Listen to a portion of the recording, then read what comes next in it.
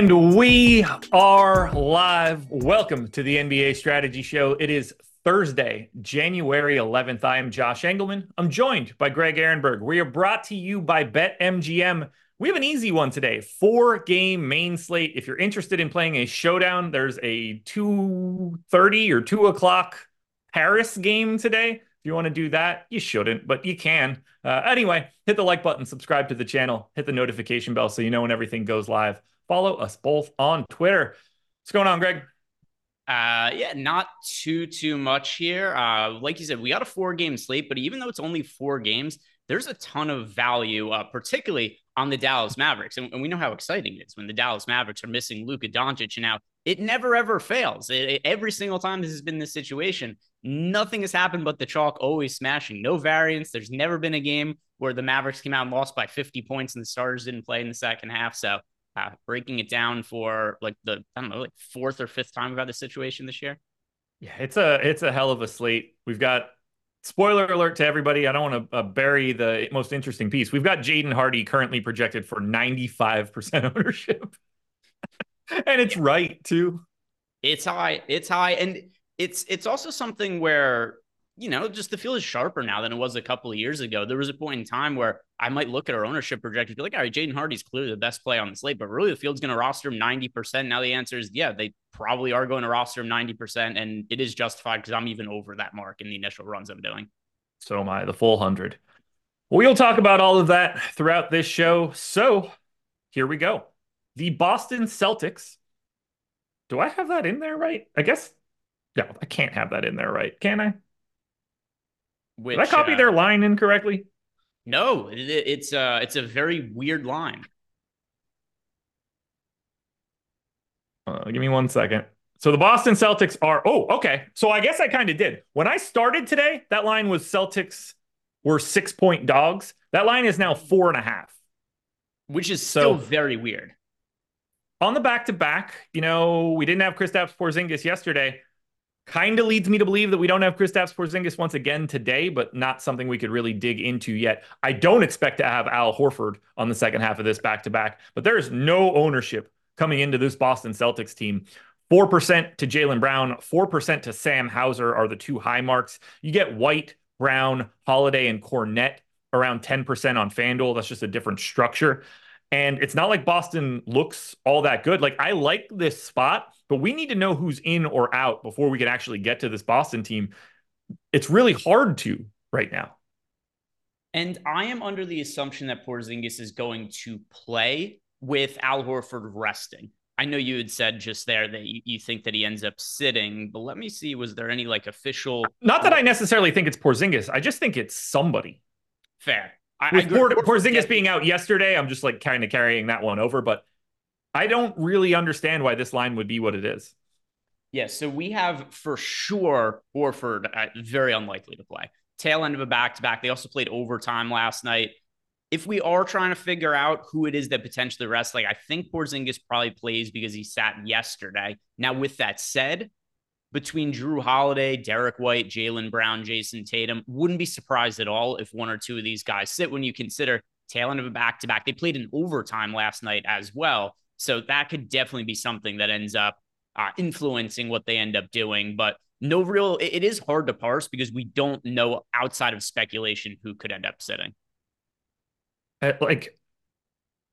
This line is 3 points too high to me with a full freight of Boston. It's not Al Horford is not the reason that it's happening. No, it's got to be another main dude.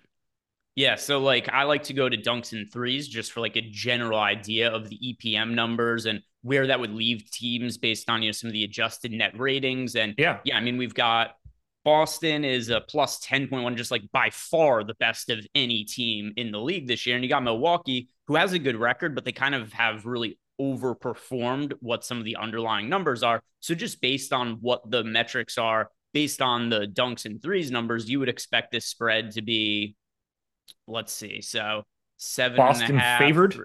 Probably Boston favored by 4. So the line completely flipped because right now it's Boston plus 4.5. So at one hand, I'd want to tell people all right, based on the information we have now, it kind of makes sense to go ahead and bet Boston as an underdog, but you just don't know who ends up sitting.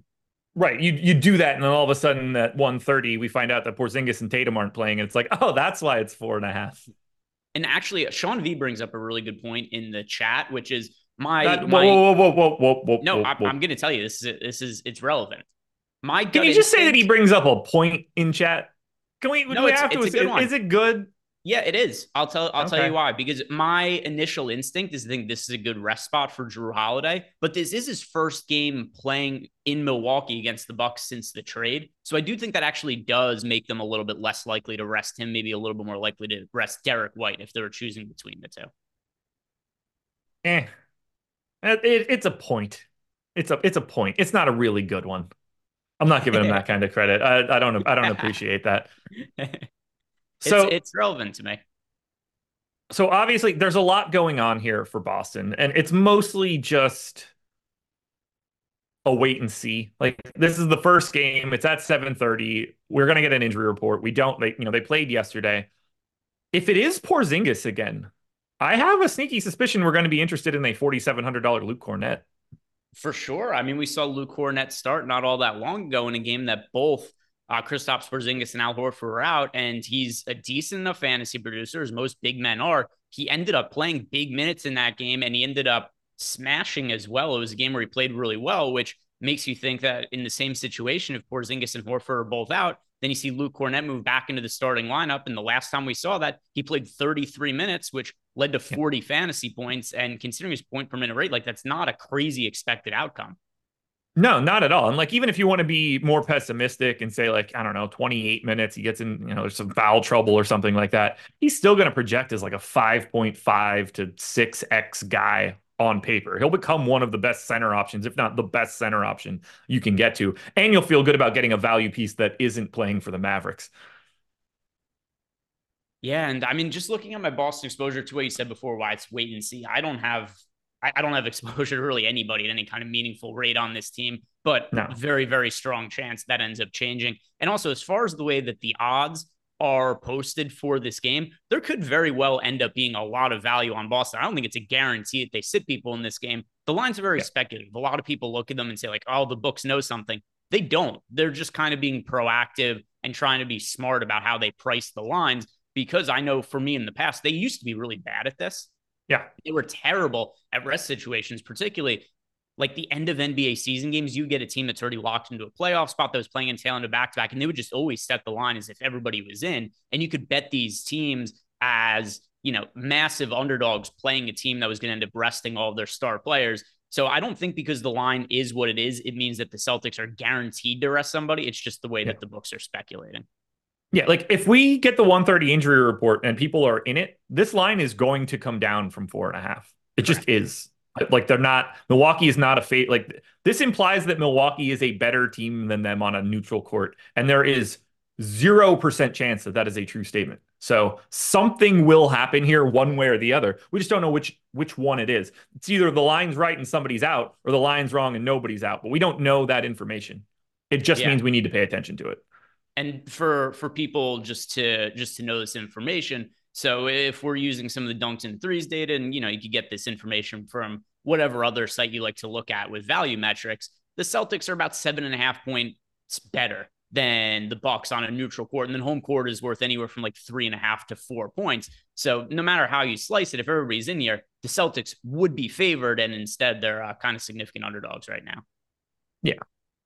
Now, the Milwaukee side is a little bit easier to talk about. 13% ownership coming into Damian Lillard. He was out last time. He's back today. It's 20 on FanDuel. It's 25 to Middleton on FanDuel. There's no ownership coming in anywhere else, though. 3% to Brook Lopez, 6 to Giannis. We have all of this value on the Mavs today, and Giannis at 12K is still 6% owned. That is really crazy to think about for right now. No ownership coming into Middleton. Let's start with the guy that's getting love. 8,500 on DK for Dame. I have 32% at that 13% ownership number because I got a lot of value to use and I'm using it to pay up for Dame. So this is not the particular spot that I'm paying up for. We're going to be talking a little more about that. There are some contrarian pay up options that both you and Yeah. I like a good amount. I am a little bit overweight to Dame, but nothing significant. I got 16% of him in my first run. And I do agree with you to to some extent, where it's like, boy, it seems weird that Giannis isn't really picking up any ownership. But when I'm running lineups right now, I'm also not really getting to very much of Giannis at the moment. Same. So I'm not exactly sure why that is the case. Now, one thing that I will add to this is that if we start to see players get ruled out from the Boston side, more value opens up. I think a little bit more value will make it easier to get to Giannis. But at least as things stand right now, not somebody that would be getting to a whole ton of. And the only guy who I really have any kind of meaningful amount of from Milwaukee is Damian Lillard right now. I think it's just Anthony Davis. He's not all that different right now than what Giannis is, and he's a dramatic salary savings at the exact same position. And I think that's really just what's happening here. 12K is a big price tag. Now, like if Giannis goes out and drops 80, I promise you have to have him today. So there is, and you're not gonna like the people that. Here's the real problem with Giannis today. If Giannis has a Giannis day and goes out and let's even say 75 fantasy points, like that is going to be a guaranteed need because everyone else is also going to have all of that Mavs value too. Like it's not going to be any different. You're already going to be getting those same value plays. You're just already locking in that Giannis. So I'm really curious to see where his ownership ends up going because it will not take much over a median projection for Giannis to just simply be a necessity with another pay up option too. Yeah, and the other thing too is that we've got SGA, and you mentioned with Anthony Davis, but SGA and Anthony Davis, I don't think these guys should be projecting all that differently from Giannis. And as I'm looking at the slate as a whole, taking a step back and looking at the exposures I got to, yeah, with SGA and AD both projecting similarly to Giannis while being cheaper, they end up being higher priority. Something else, it is kind of hard to get lineups that have like Giannis with an SGA or an AD. However, it's not very hard to get lineups with SGA and AD together with some of the Mavericks value. So that slightly elevated price point does make him fall by the wayside a bit. I also want to mention, and I don't like this, Brook Lopez projected for 3% ownership on a 4-game slate. He's still playing 32, 33 minutes a night. I have 24 as a sort of pivot to pretty heavy ownership coming in on Yusuf Nurkic. Do me a favor, because I'm guessing you don't know this, because I didn't know this either. Okay. Pull up Brook Lopez on dunks and threes and scroll down a little bit to his game logs and check out that trend line. Right. He has been next level dog shit for a month to the like way beyond what a replacement level center would be.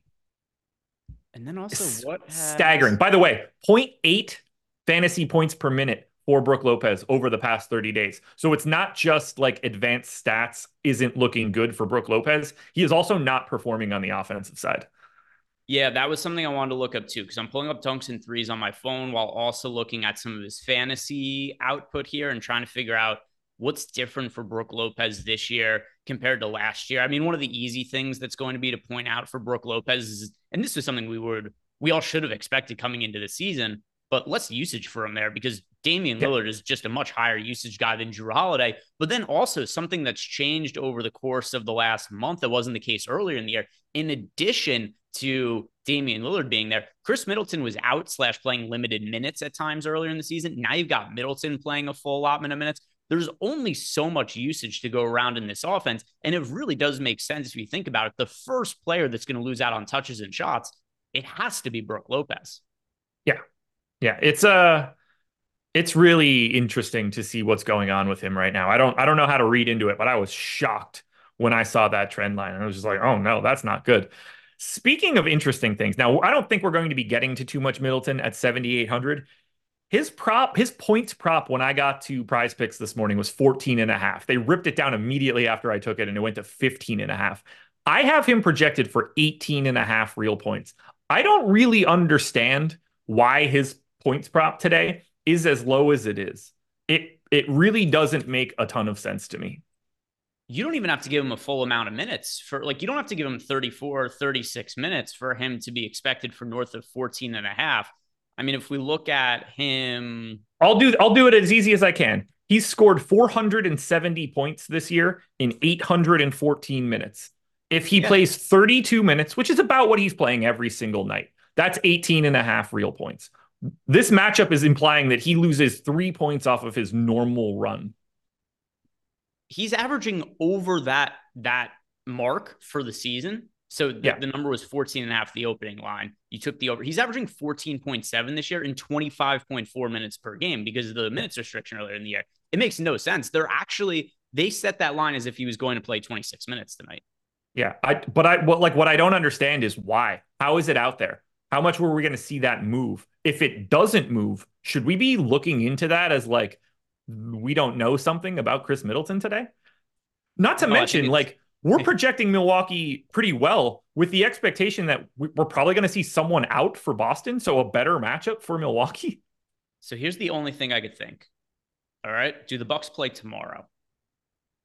And the answer is no. No, it's a really shitty line. That's the answer. It's just a really bad line because you start to think like, all right, what reasons could Chris Middleton potentially be limited? And it's the tail end of a back-to-back. Nope, they haven't played in a few days. They actually have a couple of days off before playing today. Their last game was January 8th against Utah. Then you go, okay. And they're at home today Yeah, and at home on Saturday. They're not yeah. even traveling. So that's the other part is then I start to look like, okay, are they playing tomorrow? And is that something where maybe they try to limit his minutes so we can play both ends of the back? Nope, that's not the case either. Then to your point, do they travel tomorrow? That's also a no. I don't think this is anything. I think this is them looking at Chris Middleton's minutes, plugging that in as his minutes for tonight and setting up a really shitty projection on an over-under. We're up to 16 and a half, slightly juiced to the under on FanDuel now. But I told everybody on the process that was watching, go bet that shit immediately. Yeah. Hey, that's one of the benefits of being up at ridiculous hours like Josh is to do basketball content in the morning. Yep. Yep. Unfortunately for me, I live in the state of North Carolina and I was only able to take advantage of it on Prize Picks and not across every sports book that existed because I was just ready to unleash the beast when I saw it. And I was sleeping. Yeah, I wish I were sleeping. That would have been a much more fun experience for me to instead of just getting one Prize Picks card down. But what are you gonna do? Anyway, I don't think it matters all that much for DFS, but it certainly matters for everything we just talked about. Do you have anything else you want to touch on for Milwaukee? Because they're really just not getting a lot of love. Yeah, it's really just Dame for me right now. The one thing that will definitely be relevant is let's see what ends up happening with Boston. If they end up sitting guys, then Milwaukee could definitely end up looking better on paper. They'd have some players that project better, and then there's also more value that make it easier to spend up even more for guys like Dame and Giannis. But just Dame for me right now. All righty. Schedule for the rest of the day, folks. I will only give that out once you hit the like button. All right, I'll assume you did that. We're going to go with a 2 p.m. NHL strategy show. Greg will then be back at 4:30 for the Owner's Box live show. No deeper dive today, only 4-game slate. So we will have NBA live before lock from 6:30 to 7:30. Eric will be back with Bellman to break it all down. That is what we have for you for today. We would also like you to use our avatar. Go to stokastic.com/avatar. You will get a little logo that you can click on. Load it up. I was choked to death on my own air. You can load that up on DraftKings, FanDuel, Owner's Box, or Yahoo. If you finish in the top 3 of a contest with 5,000 or more entries, you get 1 month of whatever you want at Stokastic. NBA Sims package, projections, ownership, Discord. Dude, I am having a day today with trying to get words out of my stupid mouth. Discord, you get the Sims tool, lineup generator, contest generator, everything you can want on the NBA side. And all you have to do is use that logo. Costs you nothing. You don't have to be a sub or have ever been a sub to us. We just want to promote you. So when you do this, tweet that result at Stokastic HOF. Show us the lineup, show us the contest, and then we could show everybody that you were awesome and we'll reward you with a month of Stokastic, whatever you want. Again, stokastic.com/avatar. Portland Trailblazers, 13-point dogs in Oklahoma City, 233 total for the Blazers. We've got Jabari Walker, questionable, DeAndre Ayton, doubtful, Moses Brown out for ages, Robert Williams out for ages. We have 21% ownership coming into Anthony Simons, which I certainly like. I have him projected for way more minutes than we do right now. If it's competitive, he'll play 40. Unfortunately for Portland, it's rarely competitive. Yeah. Single digits across the board for everybody else. I've got a bunch of Simons and a bunch of Jeremy Grant. They are the 2 guys I would want to get if this game can stay close enough that they can play in the late 4th quarter. We're going to have to keep an eye on Jabari Walker as well. We saw some very odd rotations last game, but keep in mind that they got blown out. Now, The spread here is 13 points, and that actually might be a little bit light that it's only Yeah. 13 points for this spot. So there's so much blowout risk that it doesn't change the ceiling of the Blazers players. But man, it's hard for me to say that Anthony Simons is completely likely to play his normal minutes a lot, man. We don't typically come on here and try to project blowouts because they're very difficult to go ahead and project. But this is a Portland team that really does get smashed in a lot of games. The spread is Yeah. extremely wide. And I do think that one of the more likely scenarios, probably the most likely scenario in this game, is that the starters are not playing their final rotation at the end of the fourth quarter. So I hear you. If Anthony Simons plays his full allotment of minutes, then I definitely think he would look fairly good. But I'm a little hesitant to go out and expect him to play as many minutes as you're giving him, Josh, because the way I'm looking at it, if Anthony Simons is going to be very chalky today, I would rather take my chances and kind of go elsewhere and then just hope that this game is one of those situations where the starters don't play the entire fourth quarter. So I'm looking at it a little bit differently. I think that I am pessimistic by giving Anthony Okay. Simons 35 minutes. We saw him play 19 and a half minutes in the first half against the Knicks. We just recently saw Portland play a game that went to overtime where he played 45 and a half minutes in that overtime, 40 minutes in regulation. I think that I've taken a couple minutes off of what is normally going to be him playing 38 to 40 minutes a night when that game is competitive. I think 32, like, I don't think 32 is crazy or wrong or anything like that. But I think that his actual expected minutes when he's playing in a competitive game is higher than I think we do.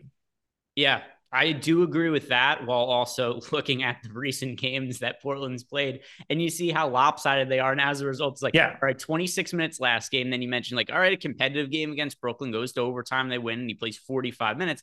And the Yeah. games before that, he plays 23 and 27 because of these stupid blowouts. This team Yeah. just does not play in remotely competitive games all that often. The last 6 games that we have seen Simons play in, there was only one game, and it was the overtime game that was decided by less than 17 points. Yeah. They're pretty dog shit. That's one way to say it. I don't, there's no other, yeah, there's nothing else I can do. It's the same situation for me for Jeremy Grant. Like I have a pretty sizable minutes projection over where we have Grant. I'm getting to 18%. He's 5% owned. Like I kind of like what that's creating for me. But again, it's just, I think that minute ceiling is a little bit higher than what we're showing. I'm hoping that they can stay mildly competitive. It's also very likely that that does not happen and these guys just hang it up in the end of the middle of the third quarter. Yeah, it's been a rough go here for Portland. Now, if Jabari Walker is out, I do think that brings Duop Reith back into the conversation. Right now, I don't get to Reith at all. But last game, I mean, we saw the potential for Reith to have bigger minutes and play a more substantial role. But once again, the problem is always this team just ends up getting their asses absolutely kicked. And Reith also has shown to be a pretty solid fantasy producer when he's on the court. Terrible matchup for him against OKC. There is blowout risk. I don't get to him at all right now, but also he's another guy who 2 games ago in the overtime game, he played 41 minutes. So if we're going to get Duop Reith in a competitive game who scores over a fantasy point per minute at a reasonable price point in the mid-range with Jabari Walker out, then he comes into play. But as of right now, if Walker plays, which is currently my expectation, then Reith is a non-consideration. Do you have any interest in anybody else then? Shaden Sharp, Scoot. It's hard to say Malcolm Brogdon at this point. Yeah, not really for me. I got like a couple shares of Sharp, a couple of Kamara, but nothing that's significant. Okay. OKC side, now they're on a back-to-back as well, so we don't totally know what they're doing. I honestly would not be surprised to see someone out for OKC and this line make a little bit more sense because this could be bigger and I wouldn't be surprised by it. 28% ownership coming into Shea at 10,400. I mean, you have all the salary in the world to get to Shea today. I'm very happy to pay up for him. I'm a little under that number, but not by choice. I'm a bit over, and I know you are as well. 8% ownership coming into Chet. I have 24. And this isn't like a situation where our optimal rate is like way higher than the ownership, and we know that it's going to stabilize. I think this is just the two of us both getting away from some Yusuf Nurkic ownership and redistributing that to other centers.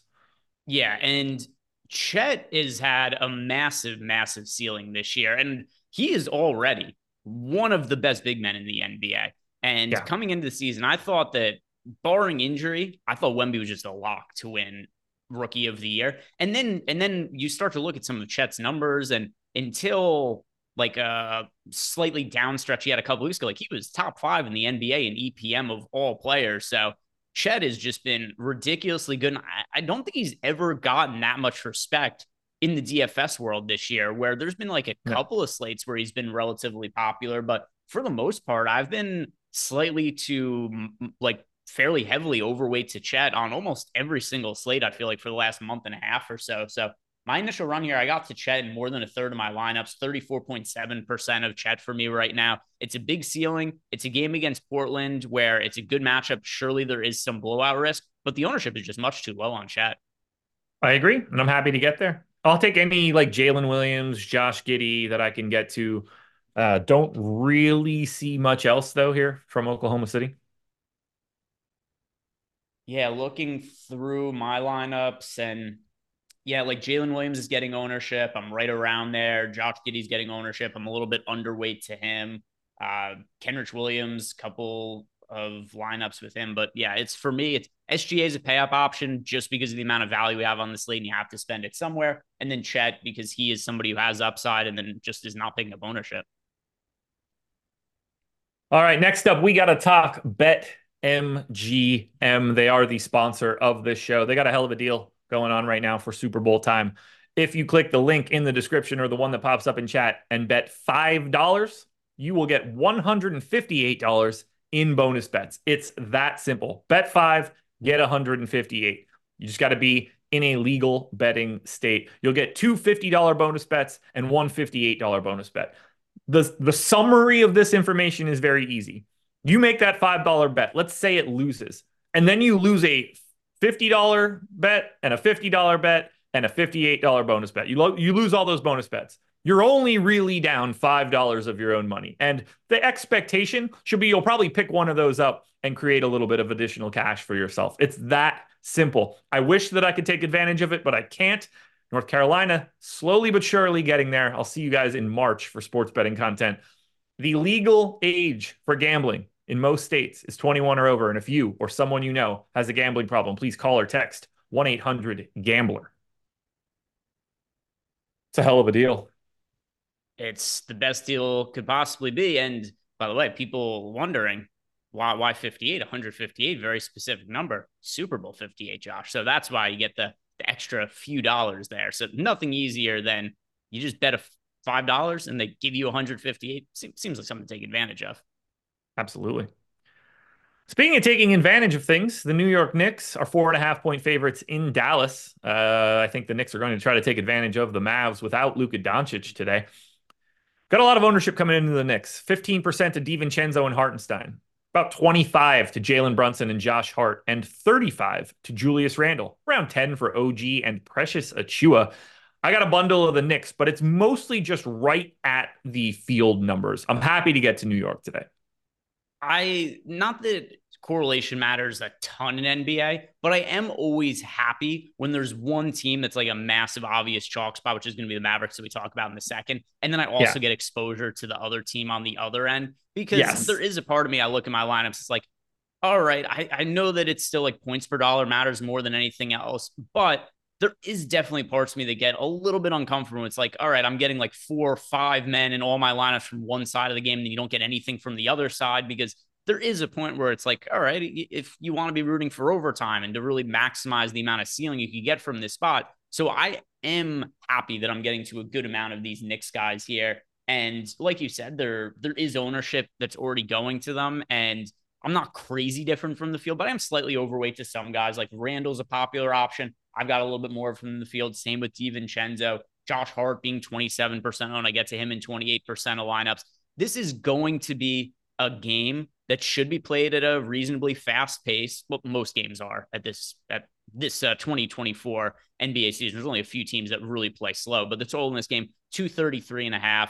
And then in addition to that, this is just an easy matchup for the Knicks. They're going up against primarily backups not primarily backups. When Luke is not in the game, it ends up just being some other players in there, like Jaden Hardy playing big minutes that wouldn't normally be the case. And then also the Knicks rotation is a little bit condensed right now because they just traded away RJ Barrett and Emmanuel Quickly to bring back OG Anunoby. Precious Achiuwa doesn't play a a big role for this team. We know Thibodeau likes to play tight in rotations. So now you got the core guys from the Knicks just are all playing massive minutes that we could really count on, which gives these guys a high floor in addition to a high ceiling. And there isn't that much blowout risk in this game. The spread is only 4 points, but we've seen Tibbs. The game could be 20 with Yeah. 4 or 5 minutes left, and he runs the starters out there the entire game. Yeah, he doesn't go to the bench mob all that quickly. Do you agree with our Cathelza right now, Greg? Do you think Miles McBride may be the best play in this game?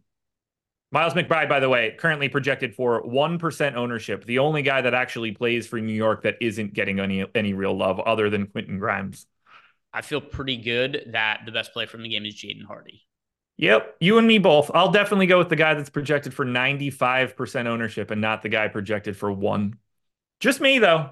Just me.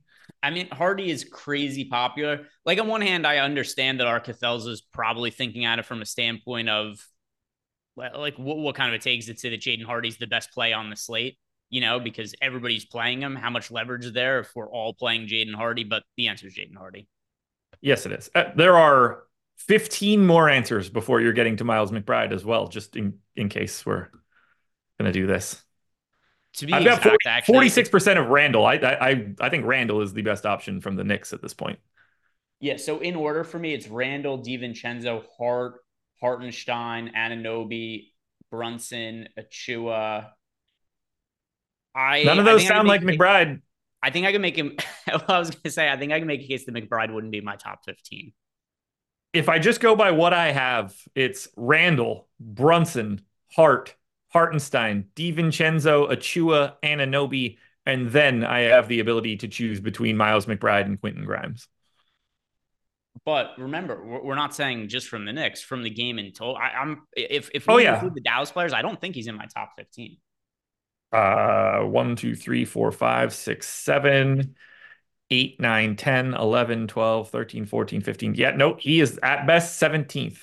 And I think you can make a very good case. And keep in mind, in that 17, I have AJ Lawson. Okay, so I wasn't gonna have AJ Lawson out of him. Not that it matters all that much here. But the point being, Miles McBride, not somebody who is going to be in my lineup today. Not who I consider the best play from the game. If you think Dallas gets smoked, I hope you're betting on the game. The line's 4.5, same as the Boston Celtics in Milwaukee today. And I don't think anybody's like, well, I think Boston gets smoked. Same game, guys. Same game. The only game where I think we should be really concerned about a blowout, and don't forget too, Kyrie is playing for the Dallas Mavericks today. The only one game I'm really concerned about a blowout, where it probably is the most likely outcome, is the OKC Portland game. That one brings some very realistic blowout risk. Yeah, 13-point spread. And if we go ahead and going back to some of the dunks and threes numbers, the adjusted net rating for OKC, third best in the NBA, a positive 6.1, whereas the Portland Trailblazers are a negative 7.8. So that is a 14-point differential. And then OKC is also at home. So I think you make a case the fair line for that game should probably be like 17 or 17 and a half. Well, let's do the Dallas thing, which honestly, I don't even think there's much to talk about. Like, it's so cut and dry that I don't even know, like, there's not really nuance. No Luka Doncic, no Dante Exum, no Derek Lively. Doubtful tag on, well, let's say doubtful tag on Derek Lively. Doubtful tag on Maxi Kleba, too. I'm sure they want him back, well, as soon as possible, I guess. And then Q tag on Grant Williams. So we just saw this exact same situation happen 6 days ago. I think it's 6 days ago, where there was no Luka. January 5th. No Luka, no Exum, no Derek Lively. Now, that one didn't have Grant Williams either. They haven't exactly been fond of Grant Williams to begin with, so I don't think that he's going to affect things too much here. That's basically just a pivot with Dwight Powell. But we saw Jaden Hardy get a start in that one, played 32 minutes. I was pessimistic. I went 28. So did we. He is projected for 95% ownership, 79% chance of being optimal. I have him in 100% of lineups. I'm quite confident you do as well. I don't know what else you do here. Like, it's as close to a free square in the pick'em market as you could possibly get to in DFS, assuming he's starting. Yeah, that's the only thing I was going to add is if Jaden Hardy comes off the bench, and we've seen them do that at times this year too. Like, if they end up deciding, hey, we need more perimeter shooting on the court, and they go with Seth Curry instead, it's within the range of outcomes. I think that is something they could do. But assuming Jaden Hardy starts, which is currently how my lineups are set up, yeah, he's in 100% of my lineups. He is my most rostered player because you can't have anybody in more than 100% of lineups. And then there's a bunch of other exposure that I'm getting to the Dallas Mavericks as well. The team I get the most exposure to is Dallas by a mile. There's a fairly big gap. And then it's the New York Knicks, and they're the team I get the second most exposure to, and it's also a lot of them. So this game is going to be very important. Yeah, and just to be clear, like if Jaden Hardy doesn't start, he's still 40% owned today. He's still chalk, no matter how this breaks. He just won't be 95% chalk. But for the rest of this team, 67% ownership coming into Tim Hardaway, 64 to Derek Jones Jr., 58 to Kyrie, 47 to Dwight Powell, 34 to Josh Green, only 7 to Grant Williams, which I think starts to get like interesting as I'm just going to get one of the guys from this team that isn't as owned. Seth Curry's getting 7. As I mentioned, I got 4% of AJ Lawson. I projected him to play.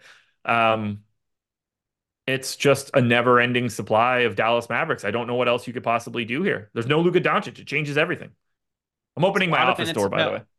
It's a lot of minutes available. It's a lot of usage available. And as far as the order of priorities for these guys, because I do think that the best way to talk about the Mavericks, outside of just saying that we're getting a ton of exposure to them, is also kind of tearing off the players and how they look relative to what their price tags are. So I put Jaden Hardy is in a tier totally by himself. Like he's the god tier of this team for DFS purposes for today. Once again, assuming he starts.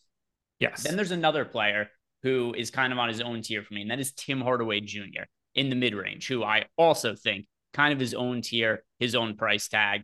The next guy also who I would put on his own tier is Kyrie Irving, because he is in a totally different price range, and he's overall the best pay up option on the slate. Like if I could only pay up for one guy today, it would be Kyrie Irving. Now, I'm not all that different in terms of what the field is doing right now. Our initial ownership is right around 50%. I think that's about right, because there are other pay up options I also want to be getting to. So it's not like I get to 80% of Kyrie. And then you get all the rest of the guys grouped together, like Derek Jones Jr., Dwight Powell, Josh Green, and then everybody beyond that is kind of dart throws, like your Seth Currys and Grant Williams of the world. So that's how I'm viewing the Mavericks. It's the best team on the slate to get to. It's a 4-gamer. Luka Doncic is out. If you have lineups that don't have any Dallas Mavericks in it, you've made a mistake. Yes, that is very, very, very true. The Kyrie piece is the one that's really tripping me up, because I like him. He grades out very well. I have 36%, so I'm pretty sizably under the field on Kyrie Irving. Now, I went 36 minutes. We went 37 and a half. I could easily give him another minute and it's fine. I don't want to try to talk people out of Kyrie. I'm intrigued by the betting markets. His points prop is 30 and a half for today, and his assist prop is 6.5, heavily juiced to the under. Kyrie Irving on the season, in games that he has played with Luka Doncic off the floor, he's played 256 minutes in that time. His usage rate, 28%. Essentially the exact same as his usage rate always. The difference, though, he averages about 7 assists per 100 possessions. In the minutes that he's played without Luka on the floor, that rate jumps to 11 per 100 possessions, or basically an additional 50% to his assist rate. The prop market is not showing him to be getting more assists, and it's assuming he's scoring more. We have not seen that happen yet for Dallas. So I'm still projecting Kyrie Irving really well, but it's because I'm giving him like basically 2 more assists and slightly less points and offsetting where that is. If I give him another minute, I'm probably neutral to the field. But I think if you want to try to bet on this one, I took Kyrie's under in points on Prize Picks today.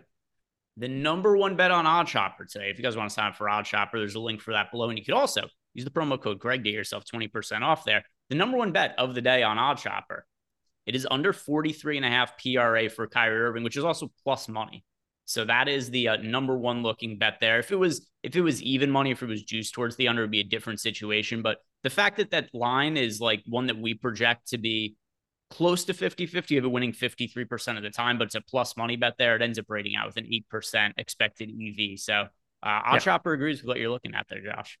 I have it at 40.2 if it helps. So, and I would probably just go directly to like the points market and the assists market and probably hit them both if I could and hope for that value. But still, yeah, I'm not saying he's not a great play. He's a very cost-effective pay-up option today, and I will want to have him for sure. But I think the way that he is being projected is like pretty interesting in terms of what that market looks like and what he's actually done. That said, play them all. Hardaway, Irving, Green, Hardy, Powell, Derek Jones. Those six dudes to me are basically like unassailable for today.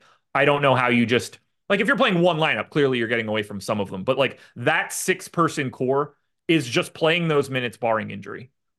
And then another thing I'll add to this, because I know it's going to be a question that if people haven't already thrown into YouTube chat, they're either thinking about it, they're going to ask us later. And that is, what is the most amount of Dallas Mavericks that I'm willing to play in a lineup? On FanDuel, it's 4. On DraftKings, it's 5. Yeah. My optimal has 6. I think you're going to get a lot of 6 type builds. Would I care if I had 6? No, not really. When I built it with 6, the other 2 people in the lineup were like Dame and Giannis, or like AD and some other pay up options. So it's not like you're just jamming in 2 additional like irrelevant dudes. But I think the more likely scenario is that I have some lineups with 5, and I probably have a lot with 4. Yeah. I don't imagine. I'll have to actually look at this right now. I am not going to have. All right. So my initial run of lineups here, I do not have a single lineup that doesn't have multiple Mavs in it. I have some with only 2. I have no lineups with less than 2 Dallas Mavericks players. I think I have 1. I don't know how easy it's going to be for me to find that. Yeah, so Let me what see. I did is I exported my lineups from the Sims tool, the Fantasy Cruncher, and then just looked at the stacks page just to see what it was that I was getting as a breakdown of my different lineups. And yeah, at least 2 Mavericks in every single one of my lineups. And then I was kind of split between 3 and 4 man stacks as well. I think there's supposed to be one here with just 1, but as I'm scanning the logos, it doesn't appear to jump off the page for me. I feel like I'm playing like a mega touch right now, trying to find like the differences in a picture. 5-man stacks. I'm actually what I think it is I think I have a 6-man somewhere, and I'm thinking that it's a 1. So I think I just have all but I have 2 lineups with only 2. That becomes Jaden Hardy, Simons, Hardaway. It ends up putting Kenrich Williams in a lineup with Chet, Brunson, Torian Prince, and Julius Randle. Hopefully that one falls by the wayside by the time we could be Travis hit us with the super chat in $28 Canadian. I don't know what that is in real money, but shout out to the process show. Took down the night slate for 5K. It's almost as if waking up at 3:30 a.m. and breaking down projections may help others. Apparently, from what I understand, it doesn't help, but I think that it does. Yeah, according to some people, it doesn't. According to others, it is. A lot of people have been telling us they've been making a bunch of money. So we had Calvin, who is somebody who's Yeah, frequently in the YouTube chat, and then has also been somebody who engaged with us on Twitter. Has been watching our content for a while. He came in second in the $15 and DK with a single bullet last night. Josh, second place with a single bullet. I love it. I had way more bullets and way less second places. Same as me. I had 0 second place lineups yesterday. Greg, you mentioned Odd Shopper before, and we were pulling it up and shopping around for some of these lines. I use it on the pick'em side, not the sports betting side, because I can't. But this product, man, it's just printing winners. I see your graph results. I see the artist formerly known as Ship My Money's results out there. I know more people on the back end for us have just been crushing it with Odd Shopper. Tell everybody how much you love it. It's really easy to use, especially for me, because I used to put a ton of time into my sports betting where I was constantly logged into FanDuel, logged into DraftKings, whatever other books I was using at different points in times, and just trying to find whatever little edges I could find, particularly when injury reports would drop. And it would be something that would be an incredibly time extensive process for me. Now, to be a positive EV and make money betting on sports, all I have to do is log into OddsShopper, look at some of the top bets of the day, and just go down the list and just bet everything that's plus EV that I possibly can.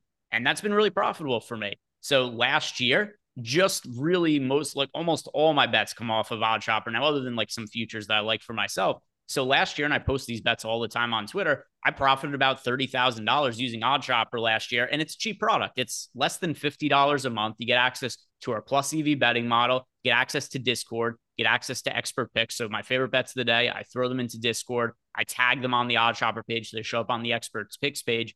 And considering the price of the product, you don't have to be a very high dollar bettor. I will guarantee you that if you guys sign up for OddsShopper and you use it for a long extended period of time, it is going to pay for itself.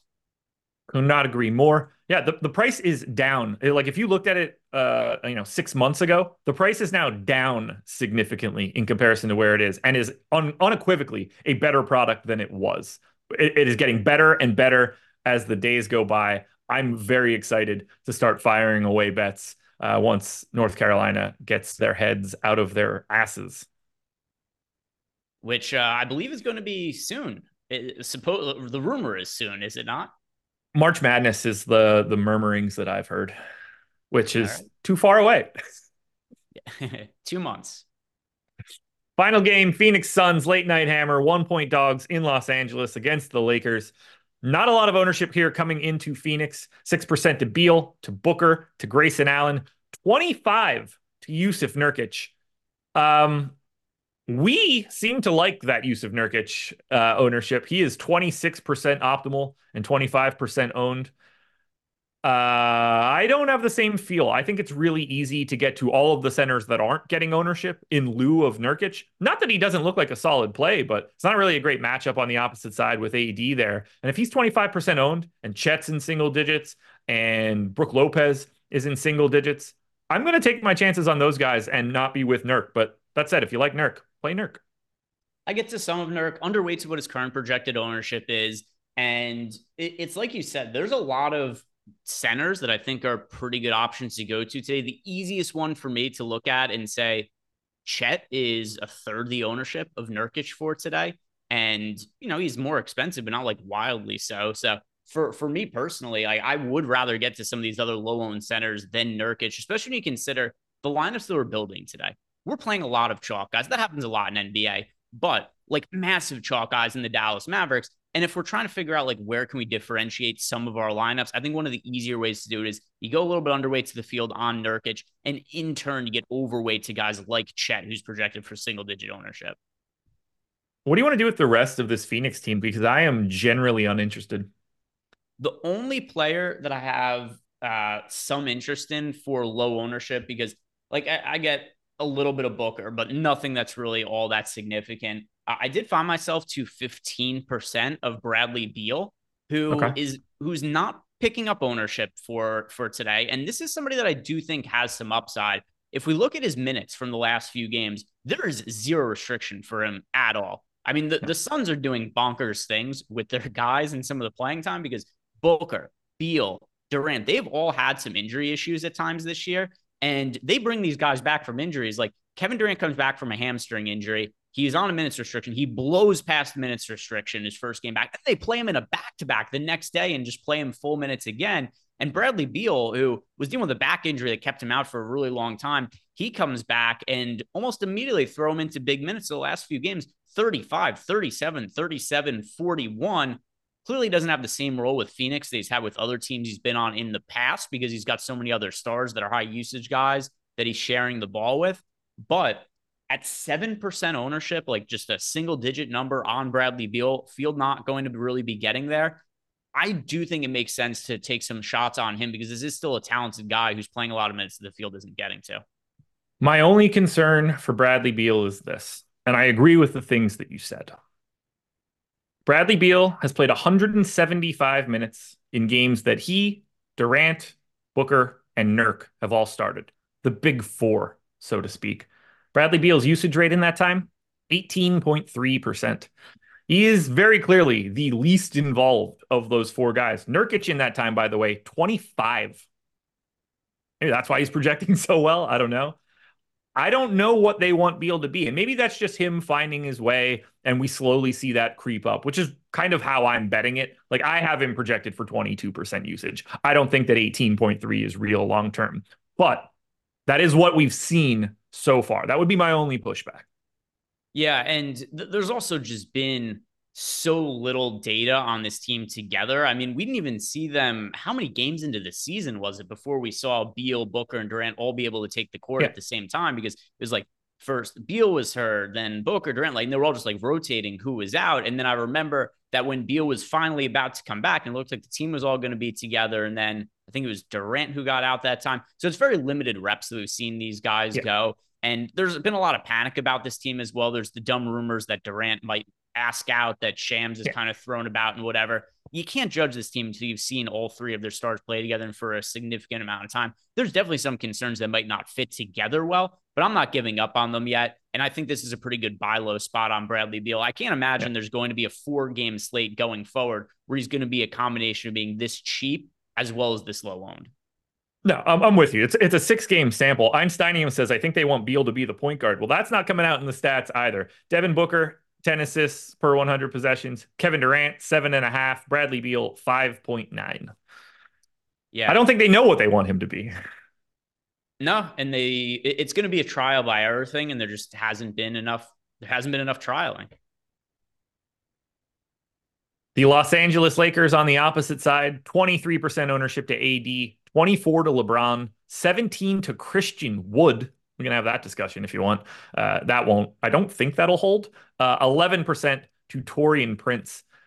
The easiest spot to start is AD and LeBron. We have infinite salary available coming out of Dallas, and these two salaries are not all that cost prohibitive. They're facing Phoenix, 22nd in defensive rating. It's just very easy to get to AD and LeBron. I'm matching the field on LeBron. I'm 2xing AD. It's just very simple to roster those two dudes. Yep, AD. We were talking before about how we weren't getting Giannis, and it's primarily because of two guys for me: SGA and then Anthony Davis. These are two guys that project fairly similar to Giannis, but they're considerably cheaper. So, yeah, AD looks good as a pay up option. LeBron looks good as a pay up option. I wish the Lakers would stop this bullshit, but they've been doing it for 3 years where they just list LeBron as questionable every single game for whatever reason. You know, every once in a while, he does end up sitting out. He's missed some games this year, but it's almost always Fugazi that he's listed as questionable on the injury report. So I totally ignore that that's the designation for him. He's gone from having like groin to knee to an illness to an ankle. And that's what he's listed now is with an ankle injury. I don't take that seriously at all. But yeah, on the high end, Anthony Davis, LeBron both look like pretty good pay up options. And we've talked a little bit about the front court because Rui is doubtful and not expected to play in addition to Cam Reddish being questionable. What do you want to do with the rest of these Lakers guys, though? How do you feel about that? The third most owned dude being Christian Wood. I think it's flimsy, right? Yeah. Because this is something where we could end up seeing this change pretty significantly. He played 24 minutes last game, and that was also a spot where there was no Rui Hachimura. So if we do see Rui officially ruled out, which I expect to be the case, I think we're probably getting somewhere in the neighborhood of 24 minutes again out of Christian Wood, which definitely makes him somebody to get to, in my opinion. Yeah, it's interesting. They gave him like this really weird 3-minute rotation at the end of the second quarter to like stop LeBron from playing the entire quarter, which I think was kind of weird. I went 20 minutes. We have 22. I'm probably a minute light, maybe 2 minutes late. I like where we're at there. I'm nervous that they don't have to play him that same amount and like Jared Vanderbilt can just take 2 of those minutes instead. Yeah. And there's certainly no consistency to the Lakers front court guys. And this is also one of these situations where if you guys are a Stochastic member and you use the Sims and where it's really helpful and why we started adding Lee onto shows. So like Lee was on the show last night. Rich is going to be on shows as well. Those are the two guys who are doing the most work on our NBA projections. There is a difference between certain guys who like if Jaden Hardy starts, like that's a piece of chalk that we can feel very, very confident in, that we can feel really good about his minutes and his projection on. Whereas there's also going to be bench guys like, Christian Wood, Jared Vanderbilt, where the minutes are very flimsy. And it's one of the flaws with projections. You could only put in one set of minutes for each players when you're doing projections. and it's your best guess. And for a situation like this with the Lakers backup big minutes, it is very, very hard to nail down. So if I was running lineups and I was getting myself to like 40% of Christian Wood, this is where I'd be most apt to do like a negative ROI boost in the Sims tool, and then maybe do like a positive ROI boost to, like you mentioned, Vanderbilt, to kind of flatten out a little bit, because there is a wide range of outcomes in minutes. And not only do we not know who's going to play for the Lakers, they probably don't know either. They're probably going to approach with a hot hand approach, like who's playing well. All right, this is who gets more minutes. This is who closes the game. I think right now it is most likely Christian Wood that picks up the minutes for Rui, but I don't think anything is certain or guaranteed. No, I mean, the game before that, we saw D'Angelo Russell play 31. Christian Wood played 16. Like, we know who is playing the minutes. The like last dude to play the extra minutes is certainly up for debate today. And if Christian Wood is already 17% owned, I have a hard time finding myself joining it. If he were 6% owned, then it'd be like, I like the flyer for Christian Wood if he could step into 24 minutes. But if everybody's already there, I think we can find a different version of him somewhere else. Yeah, so we'll see what ends up happening later on in the day. And also, he's somebody who is going to be one of the first ones to get taken out of my exposure, not like entirely, but come down on, because right now I'm around the field on him. But if we were to see a scenario where players get ruled out from the Celtics, for instance, like, he would be very easy to be replaced with other value. Anything else you want to touch on, or are we done? I think that we are done here, because outside of AD, LeBron, the Christian Wood situation, there's nothing like all that appealing from the Lakers. There we go, folks. Shout out to us for finishing this 4-game slate. Shout out to BetMGM for being the sponsor. Live before lock tonight at 6:30. Thanks to Jordan for producing. We will talk to you later. Peace.